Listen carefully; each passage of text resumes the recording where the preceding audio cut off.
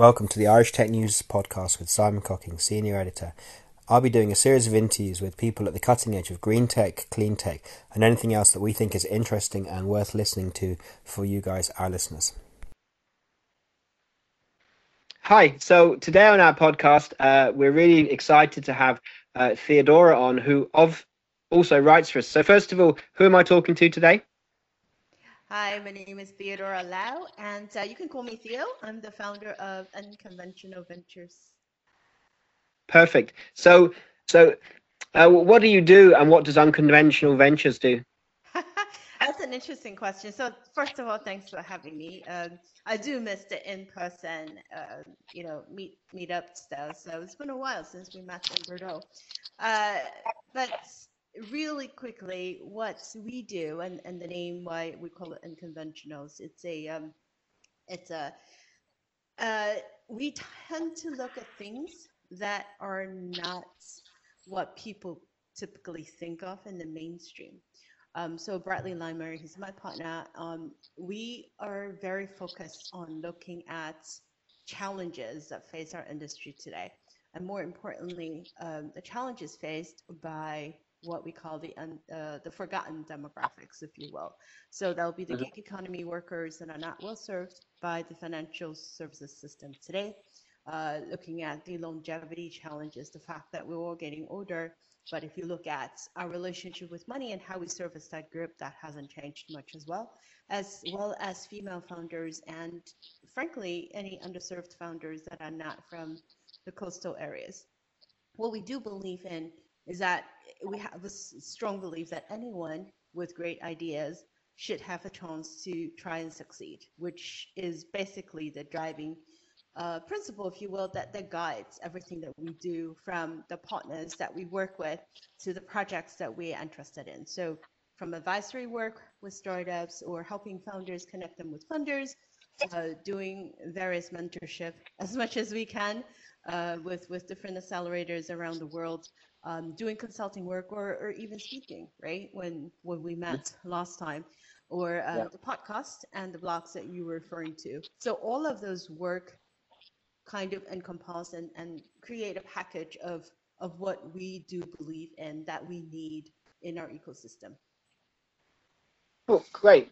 Okay, so that all makes sense. And you kind of moved into doing this prior to the whole lockdown and the scenario we're in.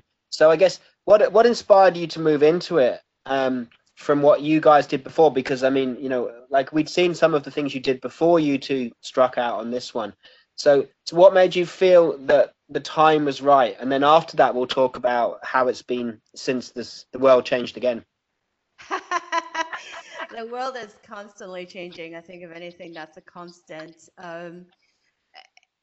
Look, I think we both of us came from corporate worlds. We've been in corporate for years, and we've tried to change from within.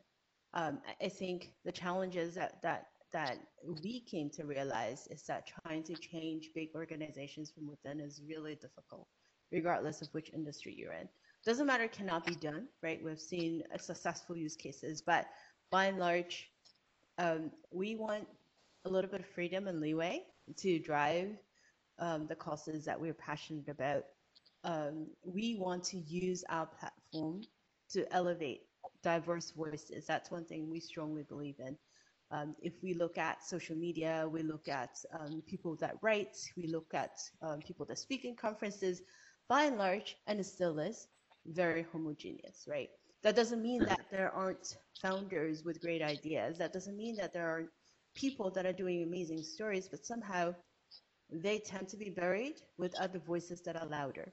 And so one of the things that we want to do with the voice that we have, with the platform that we have, is to help founders tell their stories, right? Stories that have purpose and hopefully will inspire others to join, and hopefully will make us think twice on what we're doing, and to find purpose in what we're doing. We believe that representation matters. So one of the things for any of you guys listening that follow me on social, one of the things that's my pet peeve is whenever we see articles that come out from various different media organizations that talk about or celebrates any special stories, such as recently about Citibank hiring their first Yeah. or picking the first female CEO, right?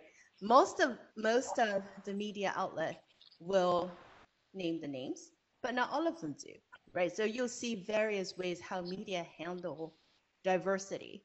In the sense, a lot of them focus on the color of the skin of the person or the gender, and not so much so on the person by itself. And we think the person, it's what matters, because when we have children growing up, right, and when we all do, they want to see people that they can resonate with. When we have younger generation working in startups or in financial services, they want to see people they can look up to. So all of these matters. And so part of what we do is we want to make sure that whatever it is that we do, we work with founders that we believe in. We help do whatever we can to help them succeed. And of course, like you allude to, it's been a little bit of a life-changing experience the last few months. Doesn't matter which corner of the world you're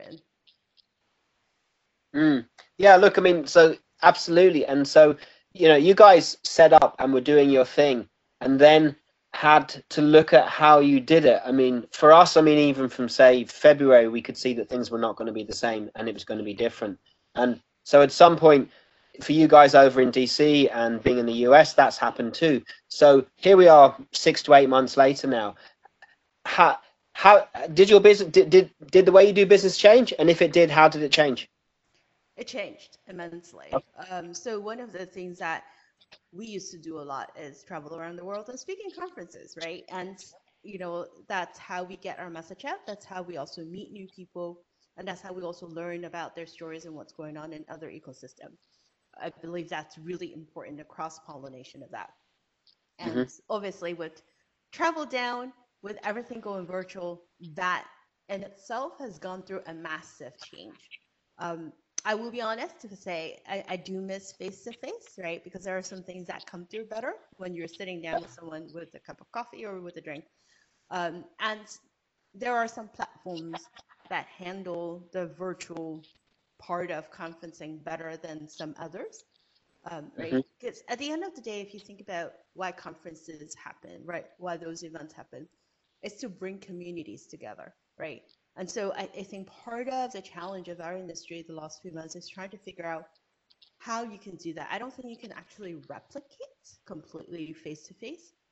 I believe that there's a lot of good in being able to bring things to digital, meaning that you can reach out, hopefully, theoretically, to a broader audience around the world, and to be able to bring on more different voices for them to talk about their experience and bring their knowledge to a wider audience. Technically, that's supposed to happen. Unfortunately, I have to say, I have not seen that. If we look around the virtual conferences, the webinars, by and large, I would say 80% of them are still the same people, the same faces, the same voices, the same opinion, right? And so I think the challenge for us is how we can help facilitate putting in different people and different voices in, and helping different event organizers make their show more interesting, make it a little differently, how to rethink, essentially, bringing people together. How do we rethink networking and how people digest information? Because I think one of the challenge too is with so many of us being at home all the time, right? And depends on which continent you're in. In the US, for example, most of the school children have started school, and most of them are doing online learning, right? And so that in itself creates a different challenge, if you will, because now our work life is more blurred than how we were before. So it brings different human elements to the things that we do. Yeah, look, completely. And like you say, it's almost been like a massive experiment that just went up, was set off and running. So I think people thought it might be gone within a day or a week or a month. So as we're now coming to realize that this will easily be around for the rest of this year, perhaps the middle of next year and beyond. What do you think the future will be like? And I guess in terms of the advice and the advisory you give, do you feel in some ways this has been like a corona nudge for some things that businesses were contemplating doing anyway? That's a funny name, Simon. I haven't heard anyone use that term, but I think it is. So it's a couple of things, right? One is I think it nudged us, or nudge might be too gentle a word. It throws us into a fire and say, all right, Yeah. there's no other way. You have to get it done. But what I love most is the myth busting part of it.